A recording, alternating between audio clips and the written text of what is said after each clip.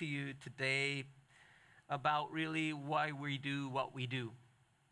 We're going to stream this. This will be live on Facebook. And by the way, on our Facebook page, you can always catch up with anything that you missed. And we put the slides up there as well. So it's kind of fun. It feels a little bit like a webinar when you watch it. But welcome to those of you who are joining us on Facebook. If you guys have any comments about how things look over here, we are at the theater. So you're at home, but we're at the theater. So if you have any comments for how it looks, about how it looks, please let us know and give us some feedback there. But welcome to you watching online as well. And so I want to talk to you about why we do what we do. This church is 2.5 years old. We started, it's on the screen. We started here in September 2016 on Saturday mornings. Remember? How many of you were here Saturday mornings? Yeah, I am Jewish. I'm from a Jewish background, but that's not why we did Saturday mornings. We just couldn't get the building on Sunday mornings. And so we did Saturday mornings, and then we said, well, we're going to reach more people if we switch to Sunday mornings. So we switched to Sunday mornings, and we couldn't get the building, and so we moved down the road to a brand new hotel. And we're at the hotel for a while, and the rent at the hotel is a little higher. And so the movie theater said, hey, we found a way so that you can come back and you can be here on Sundays. And we said, oh, great, we'd love to come back on Sundays. And so now we're back on Sundays. So, Saturday, Sunday, hotel, church, all over the place. And we've learned in this journey that church is not about a location. It's not. Hey, it's good. They're going to have a nice Christian movie playing in here after we're done called Breakthrough, which we watched here last week on Saturday morning. But sometimes, they play Pet Sematary in here. They play whatever. So we learn that the church is not the building. The church isn't even the day. The church is a people. It's the people who make up the church. And what a privilege to have journeyed with many of you for the last 2.5 years, and now we turn the page and we come back here, okay? So I wanted to go over why we do what we do and then talk to you about something that I think is very current, very relevant to your lives today.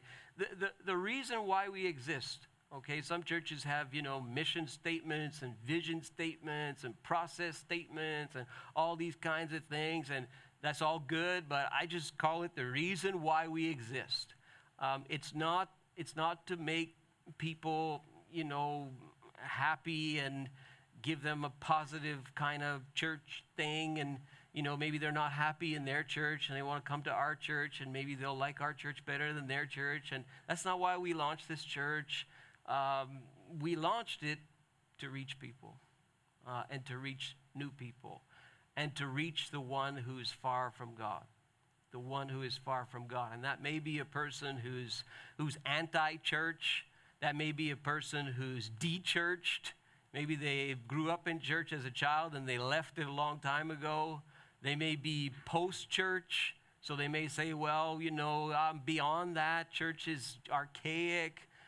They may be de-church, post-church, anti-church, whatever.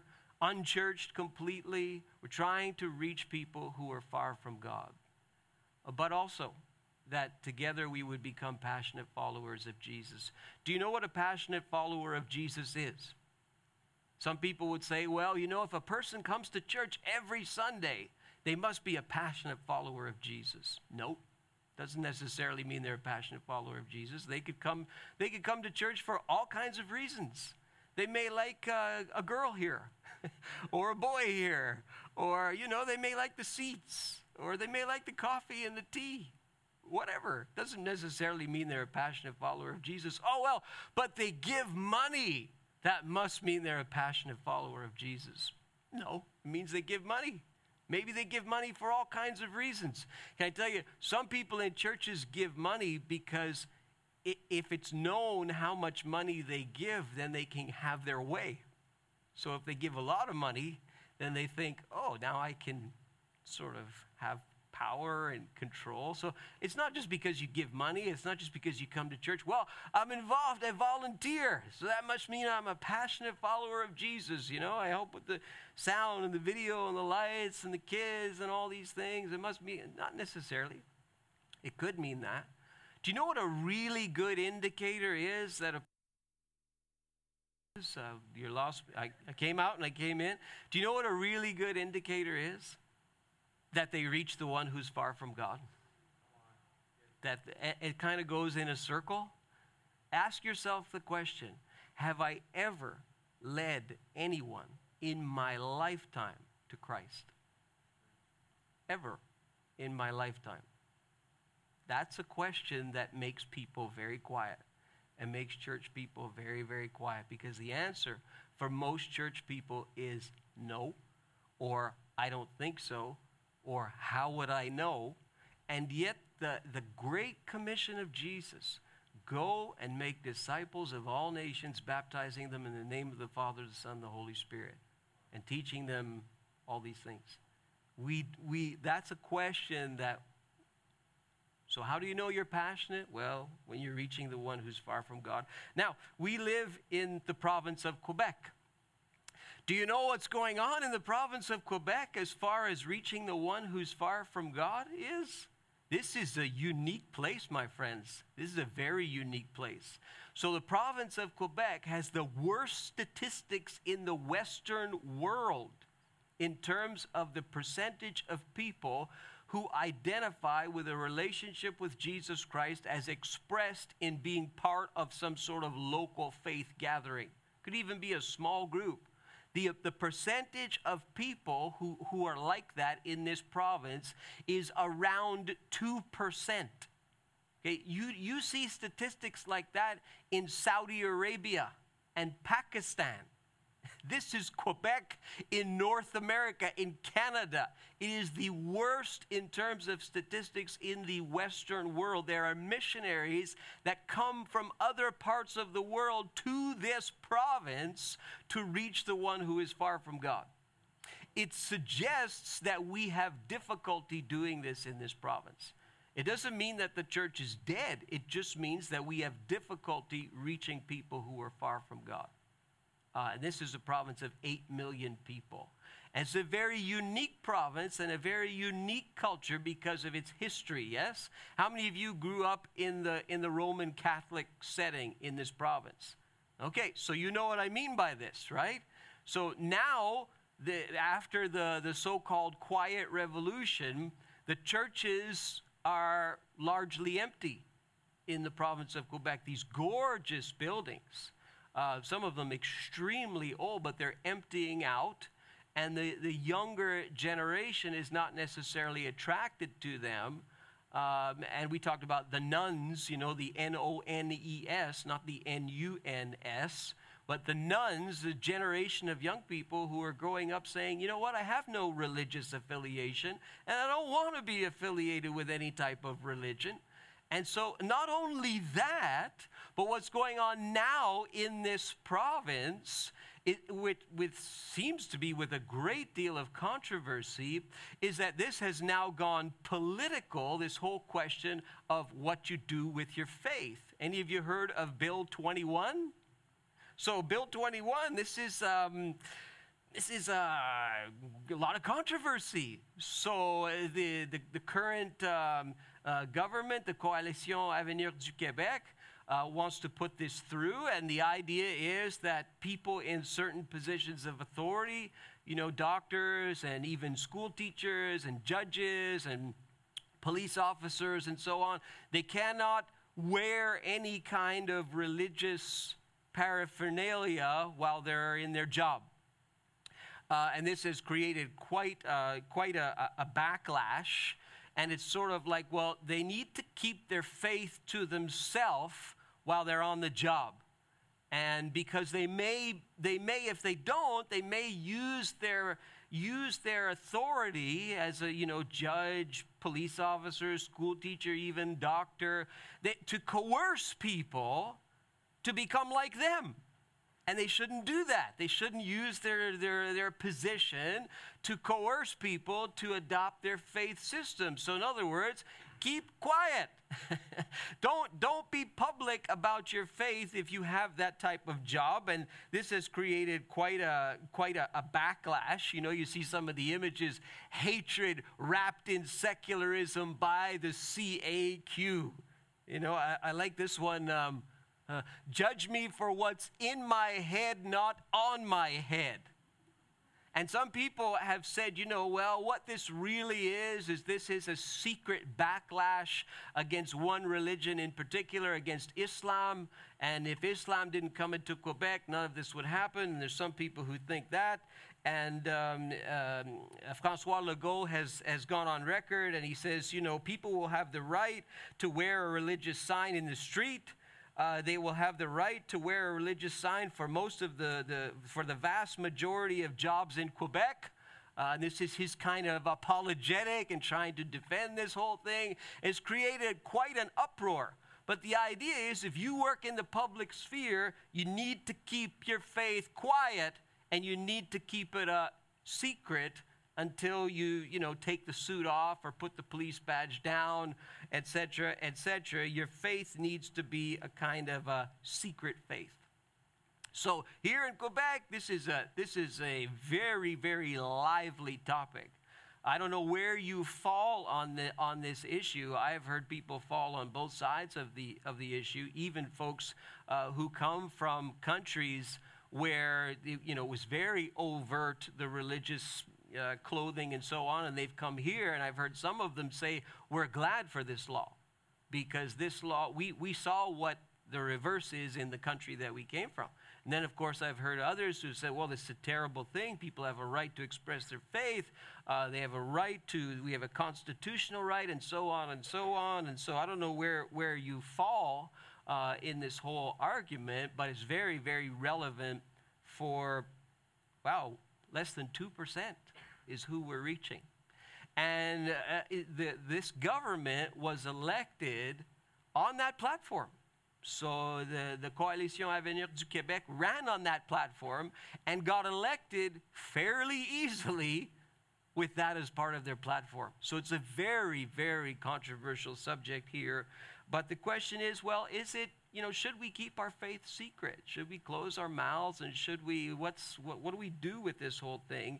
And I want to give you today, with this whole thing, this whole idea of to reach the one who is far from God so that together we would become passionate followers of Jesus. I want to give you 3 reasons why you should share your faith. I'll leave it to you whether or not, if you're a doctor, a nurse, whatever, lawyer, judge, teacher, whether or not you feel you can close your mouth in that sphere. I will leave that to you to wrestle with. But I want to give you 3 reasons in general why you should be, just in your general life, sharing your faith. It's not so that we can improve statistics. It's not so that we can boast in Canada that, oh, wow, now we're getting more and more Christian people. That's not the reason. But I want to give you 3 reasons why. And this is from a story in the book of Acts in the New Testament that kind of relates to this. And it's in Acts chapter 3 and Acts chapter 4. So if you want to turn there, or maybe you have an electronic Bible, you want to look there, we'll just look at those 2 chapters really this morning and make some observations. So what you have is right after the resurrection of Jesus, you have the birth of the early church. You have the promise of the Holy Spirit. You have the day of Pentecost in Acts chapter 2, and you have this new movement, if you will, and the church is born. And we pick up the story in Acts chapter 3, and you have Peter and John. These are 2 leaders. These are 2 people who were disciples, followers of Jesus, and they're going up to the temple in Jerusalem. It's still standing. It's not the year AD 70 when it was torn down. It was obviously before then. And they go up to the temple at the typical, normal Jewish time to pray, which in our time would be about 3 o'clock in the afternoon. And so they're going through their business, and they see something. They're going through their regular daily routine. This was a custom. This was a tradition. The Jewish people would go to the temple to pray a couple of times a day. This was one of them. And as they're doing this, you've got a man who is brought to the steps there of the temple, and he's being carried to the gate, the entrance, and he's put there by people every day to beg for money. And this man cannot walk. We're told from the story, from the writer, that he's born that way. He's lame from birth, so he cannot walk, no use of his legs.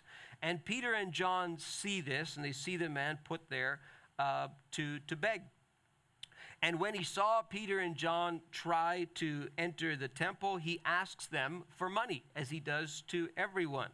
And then it says in verse 4, Peter looked straight at him. It's interesting, it says when he saw Peter and John, but then it says Peter looked straight at him. So how he saw them and how they saw him was kind of two different things. Peter looked straight at him, as did John. And then Peter said, "Look at us." And so the man gives him his attention, expecting to maybe get some money. And Peter says something very unusual. He says, "I don't have any money. Silver and gold I do not have. But what I have I give to you. In the name of Jesus Christ of Nazareth," this one who died and rose from the dead, "in the name of Jesus Christ of Nazareth, walk." Takes him by the right hand, so presumably Peter is right-handed, and he helps him up, and instantly the man's feet and ankles became strong. Now, this is a man who never walked a day in his life. He's born not knowing how to walk. His feet and his ankles become strong. He jumps up to his feet, and he begins to walk. How many of you have little children, you watch them walk when they start to learn to walk? When they start to learn to walk, it's quite amusing, yes? You watch them and they fall all over the place, and they put their hands up in the air to try and balance themselves, and then they start figuring it out, and then they start smiling, and then they can't stop walking. They're just walking all over the place. Well, this guy, he never walked a day in his life. He never had the experience of a little child learning how to walk. And all of a sudden, he's walking, and he's jumping, and he's excited, and he's praising God, it says. And when all the people saw him walking and praising God, they recognized him and say, "Hold the phone here. This is the guy who was brought to the front. He's one of these beggars. Like, look at this." And the people, it says, are filled with wonder and amazement at what had happened to him. So while the man is doing that, he grabs a hold of Peter and John. In verse 13, while the man held on to Peter and John, presumably, maybe he thinks he's going to fall down. Maybe he's so excited. Maybe he thinks maybe if they leave, it will leave and he'll be crippled again. But for whatever reason, he's holding on to Peter and John, and all the people are astonished. This is done in the public square, in the public eye, all right? Secret faith. Don't wear your whatever. Well, this is done right in the public eye. And people are astonished, and they come running into another part of the temple called Solomon's Colonnade. And when Peter sees this, he looks at all this crowd that's starting to gather, and he says, "Why are you surprised by this?" He says, "Fellow Israelites, why are you surprised? Why do you stare at us as if it's by our own power or our own godliness that made this man walk? Why are you so surprised?"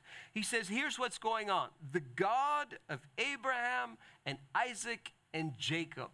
That's a way Old Testament reference to God. That God, the God of Abraham and Isaac and Jacob, the God of our fathers, has glorified his servant Jesus. You had him crucified. You handed him over to be killed. You disowned him before Pontius Pilate, though he had decided to let him go. You disowned the holy and righteous one and asked that a murderer be released to you. He's recapping the whole story of Jesus' death. You killed the author of life, but God raised him from the dead, and we are witnesses of this. It is by faith in the name of Jesus that this man whom you see now has been made strong. It is Jesus' name and the faith that comes through him that has completely healed him, as all of you can see. It's done right there, right out there in the public eye. And then he continues and he gives them a kind of a little sermonette. And he says, you fellow Israelites, he's one of them, fellow Israelites, I know you acted in ignorance, as did your leaders. And this is how God fulfilled his whole plan. He foretold all of this through the prophets, that the Messiah would suffer. So repent. You have an open door, he's saying. Repent and turn to God so that your sins may be wiped out, and that times of refreshing may come from the Lord, that he may send the Christ who has been appointed for you, even Jesus. He must remain in heaven until the time comes for God to restore everything as he promised long ago. For Moses said, again, this is way back from the book of Deuteronomy, Moses said, the Lord your God will raise up a prophet like me from among your own people, and you must listen to everything he tells you. So Peter is saying, this is the one who has been raised up. It is no one else. It is Jesus himself, and it's through faith in Jesus that this man has been made healed. I hope you get it. I hope you understand. Jesus is the one who has done this. It's not us, it's him. Now, that's all well and good, but this is done in the public eye, in the public sphere. And what happens immediately is that amongst this crowd, you have some temple officials and leaders who are watching this whole thing happen. And they're very, very bothered by what is going on. And this is where you have to put yourself back in time. You say, well, how can they be bothered? How can they be frustrated? How can they be upset by what is going on? It's a good thing. I mean, what's the problem? If that happened here, if that happened in the 21st century, everybody would be super excited. Well, that's not the case back then. Because the people who ran the temple, the aristocracy, they're called the Sadducees, the people who ran it, they had a real problem with what Peter and John are saying publicly. Because the Sadducees had a vicious discontent and dislike of this idea of resurrection. So the idea that Jesus was raised from the dead, they detested this idea. They did not believe in such things. They said it's impossible. Resurrection does not happen. And here you are, we run the temple, and here you are, and you're coming into this temple, and you're talking about this man who was allegedly raised from the dead. And this irritates them and angers them, and they run the temple. They control the temple. An easy way for you to remember it today in the 21st century, the Sadducees, they were sad, you see, because they didn't believe in the resurrection. And we see this all throughout the New Testament. We see Paul get into debates with them about this. So they had a big issue with this, again, because they dominated, they controlled the whole thing. They controlled the whole worship system. They employed everybody. They controlled it. It wasn't the Pharisees who did that. It was the Sadducees. And so the Sadducees hear this nonsense talking about the resurrection of Jesus, and they say, well, you need to stop this right now. And so they're very disturbed that, again, proclaiming in Jesus the resurrection of the dead. And so they seize them. The time of prayer had probably finished by then. Maybe a couple of hours had passed since this dramatic, public, miraculous thing takes place. And so it's starting to get dark outside. They seize them and they throw them in jail until the next day. And then they're going to make them appear in front of the Sanhedrin, the same Sanhedrin that Jesus appeared in front of just a few weeks prior. And so this is what's going to happen. This is the plan. So they spend the night in prison. It could be that the man who was healed was also in prison with them. We're not sure. But anyway, the next day, the elders, the teachers of the law, they meet in Jerusalem. They're going to stand. The Sanhedrin is going to meet. This is sort of like a Jewish ruling court. But it's dominated by the Sadducees, who were sad, you see, because they didn't believe in such things as resurrections. And you've got the same people involved in the execution of Jesus. You've got Caiaphas, you've got John, Alexander, members of the high priest family. Most of these people are Sadducees. And they bring Peter and John out before them, and they start to interrogate them. And they say, by what power or name did you do this? In other words, it's interesting because they don't say, Jesus has not risen from the dead. They don't even address it. They say, by what power or name did you do this? If they had an issue with the resurrection, why didn't they say, listen, this Jesus never rose from the dead. Stop saying it. No, they say, by what power or name did you do this? And then Peter, it says, filled with the Holy Spirit, says, rulers and elders of the people, if we are being called to account today for an act of kindness shown to a man who was lame and are asked how he was healed, then hear ye, then know this. All you people of Israel, let me make it clear for you. Let me make it blunt for you. Let me make it straight for you. It is by the name of Jesus Christ of Nazareth, whom you crucified, but whom God raised from the dead. There it is again. That this man stands before you healed. First reason why you need to share your faith, very, very simple, kindness. if we are being called to account today for an act of kindness. So we're going about our business. We're going to the regular time of prayer. We're doing what all the Jews in Jerusalem did. We go to the time of prayer and we pray. We see this man who is lame from birth, never walked a day in his life. And we made a decision to be kind to this man. We knew that the power of God would heal this man, and we gave him something out of kindness. First reason why you should share your faith is out of kindness. And an act of kindness doesn't even have to start with a religious overtone. I mean, even if you're going through your day and you see somebody who needs kindness reflected toward them and some kind of gesture of kindness, that can open a door eventually for a conversation about what you believe. Because they may ask you, why are you being so nice to me? Why are you being so kind to me? And Peter and John weren't looking for an opportunity. An opportunity came their way. And you will find this in your daily life. Those of you who profess to be followers of Jesus, you'll find it in your daily life. There's always going to be opportunities for you to reflect kindness. And when you do that, be ready, because you may be asked, why are you being so nice to me? Kindness, it's a basic reason to share your faith. It is by the name of Jesus that this man stands healed before you. Silver and gold we have none, but what we have we give to you. I always get afraid when I read that verse, because I find today in many church circles, it's the reverse is true. We have a little too much silver and gold, and a little too little of the power of God, and too much silver and gold. Sometimes, you know, you see some church contexts, and it's just sort of, wow, there's a lot of materialism. A lot of materialism that Christians can struggle with. And sometimes when there isn't that materialism, the power of God is more vibrant in our lives. I think it was Thomas Aquinas, I read somewhere, who said to the Pope of his time, as he looked at the Pope and the church of that time and saw all of the power and all of the money. And he said, you know, in Acts 4, silver and gold have I not. Well, now you have too much silver and gold. I guess the reverse is probably true, that you don't have the power of God now.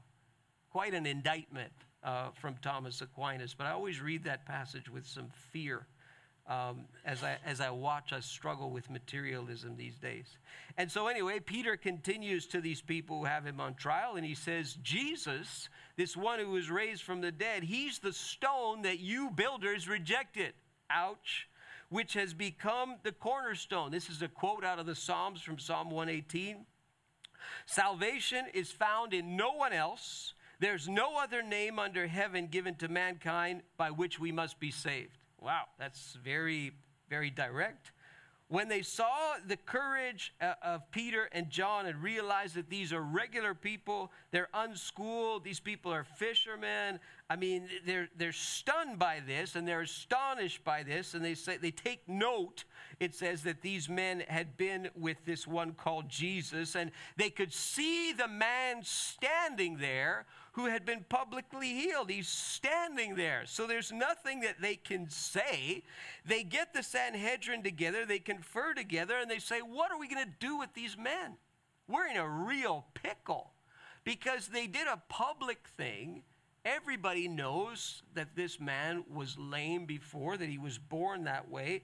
Everybody in Jerusalem knows that they've done this. We can't deny it. We can't say it's hocus pocus. The man is standing right there. It's been done in public.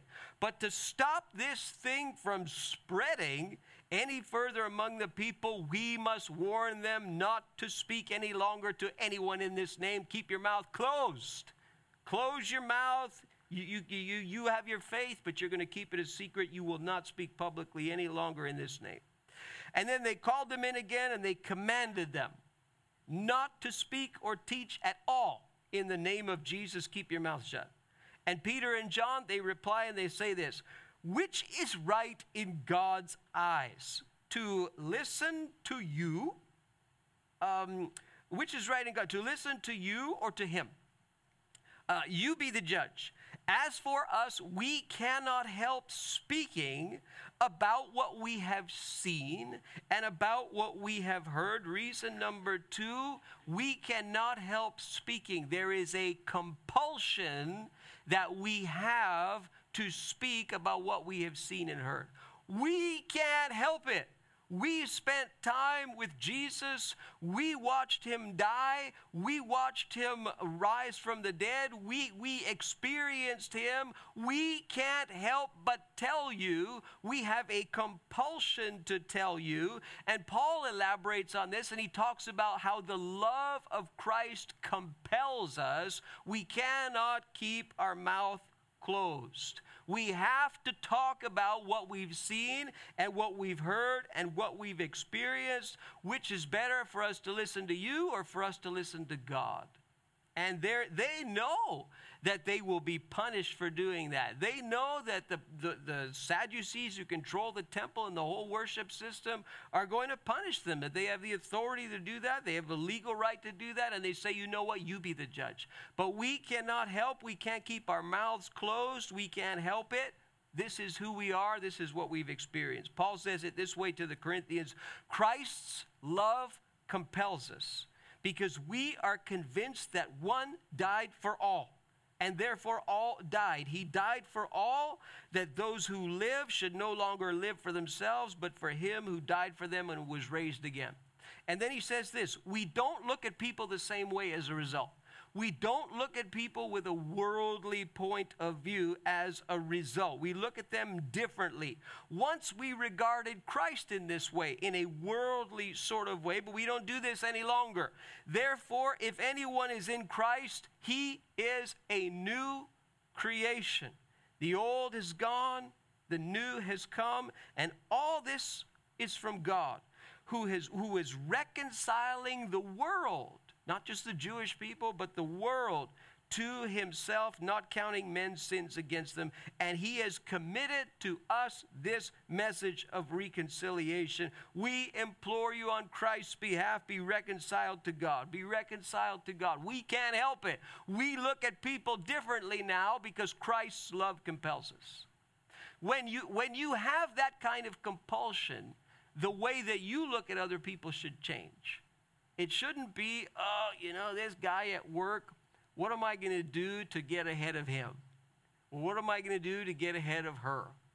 And, she said this and she did this, and, I'm just so irritated by them, and it just sort of consumes your day. That's looking at people from a worldly point of view. When you look at people through the love of Christ, you're looking at them and you're wondering about their eternal soul. And you're wondering, where is this person going when they die? What's in the soul of this person? I know that they may be mean and nasty to me and all that, but if I look at them that way, that's a worldly point of view. Am I looking at them through the love of Christ? Or am I just looking at them through the tiny little lens of this world? And when Christ is in you, you should experience a change where you start to see people differently through the lens of Christ's love, rather than just the way that this world looks at people. And this is what Peter and John are saying when they're in this trial. Christ's love compels us. We can't keep our mouths closed. So you hate the resurrection, you control the temple, well, you be the judge. Should we listen to God or should we listen to you? After further threats, they let them go. Because if they punish them, and the people who saw the miracles see them punish them, they're going to turn. So they're in a political stalemate, and they say, we've got to let them go. I mean, what are we going to do? They could not decide how to punish them because all the people were praising God for what happened. For the man who was miraculously healed, get this, was over 40 years old. 40 plus years. So I'm 48. I cannot imagine what it would be like to have never walked, and all of a sudden to be able to walk as a little child. Can you imagine that? I mean, it usually takes little children, some time. This man, there's an instantaneous spontaneous thing that happens in his life, and it is done in the public eye, like nobody can deny it. And you don't see the Sanhedrin, you don't see the Sadducees saying, Jesus has not risen from the dead. They never say it. They just say, keep your mouth closed. Don't teach in his name. Don't talk about his resurrection. But they never, ever say he did not rise from the dead, because they knew that he did. It was so public. It was so in front of everybody's face. And to see this miracle happen, which authenticated the resurrection of Jesus from the dead, they've got their hands tied behind their back. So all they can say to Peter and John is, keep your mouth closed. But they say, we can't. Christ's love compels us. And the third reason why you should share your faith today is because of truth. I don't know why we get so disturbed and so irritated in the culture today when we talk about this word truth, especially when it comes to matters of religion. There are many things that we'll acknowledge as being true. Do you know what I mean? I mean, it's true that you're aging. It's very true. You know, it's true that probably all of you brushed your teeth this morning. If you didn't brush them this morning, you'll probably brush them tonight. You know, there's just certain truths in life, you know, and if you survey your day, you'd say, well, there are truths, and it doesn't really matter where you go. You know, there's a truth. Like, I'm standing on this stage because of gravity. You're sitting in the seat because of gravity. Like, it doesn't matter if you acknowledge it or you don't acknowledge it. It's true.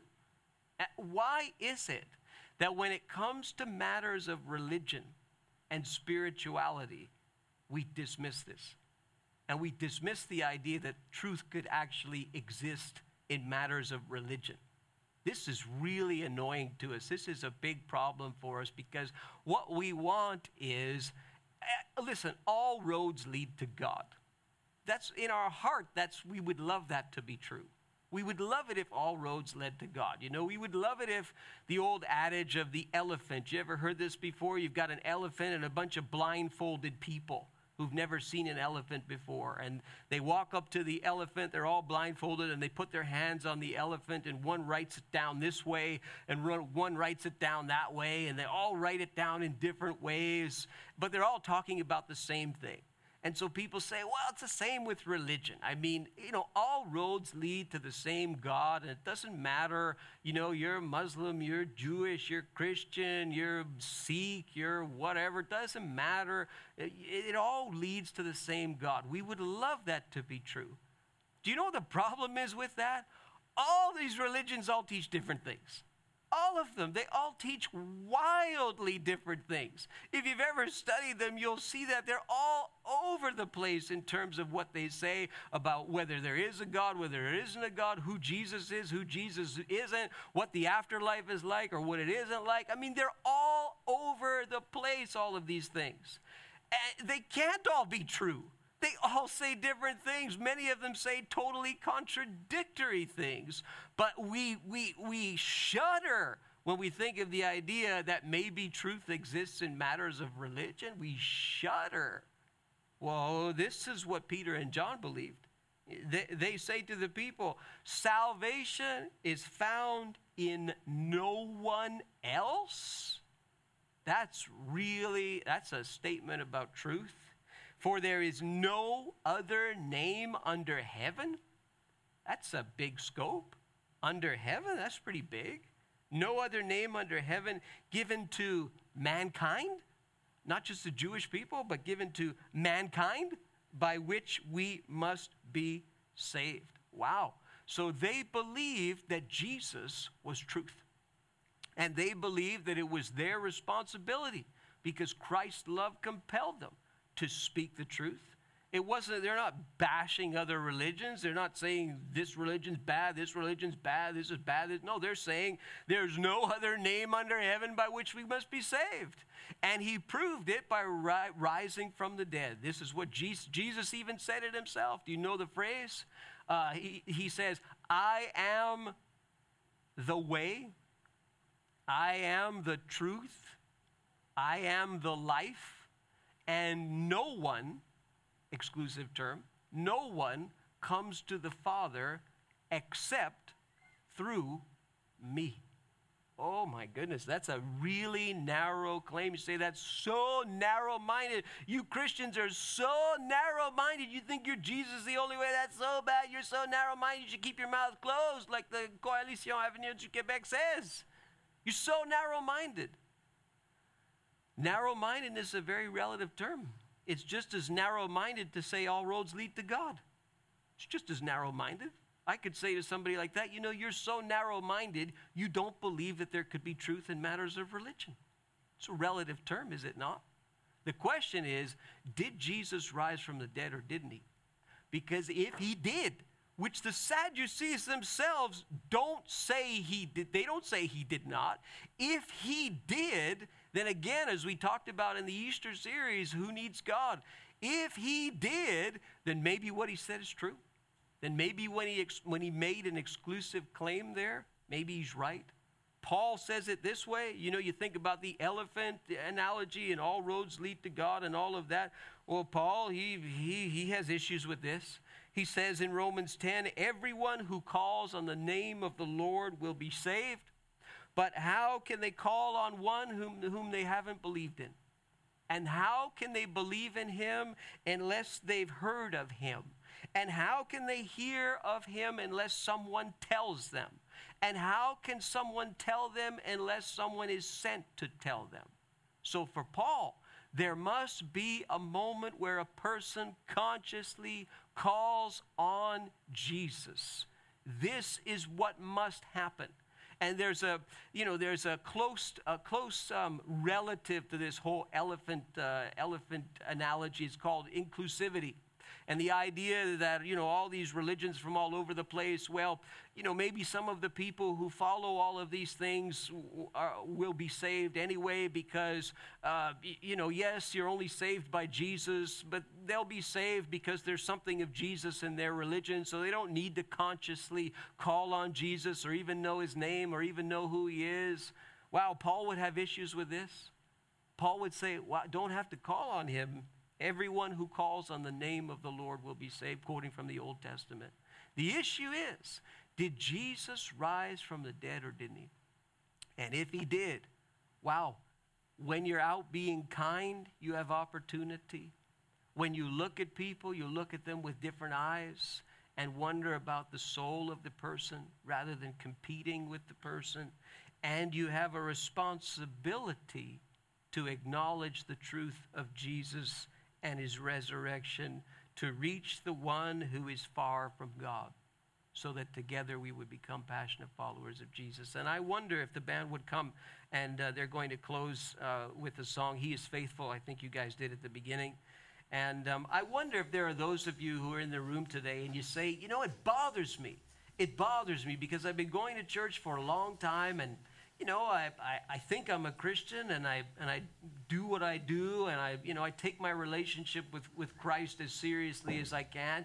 But it bothers me, this idea of actually leading someone to the Lord. This idea of actually sharing my faith in a sense where it can be understood by somebody else. This idea of somebody who wasn't a follower of Jesus now is a follower of Jesus somehow, some way because of my influence. And it bothers me that I can't answer that question. Can I tell you, it bothers me as well. Keeps me up at night. That's the reason why we launched this church. It was to say, hey, we need to be about the business of reaching the 98% of the province of Quebec who do not know Christ.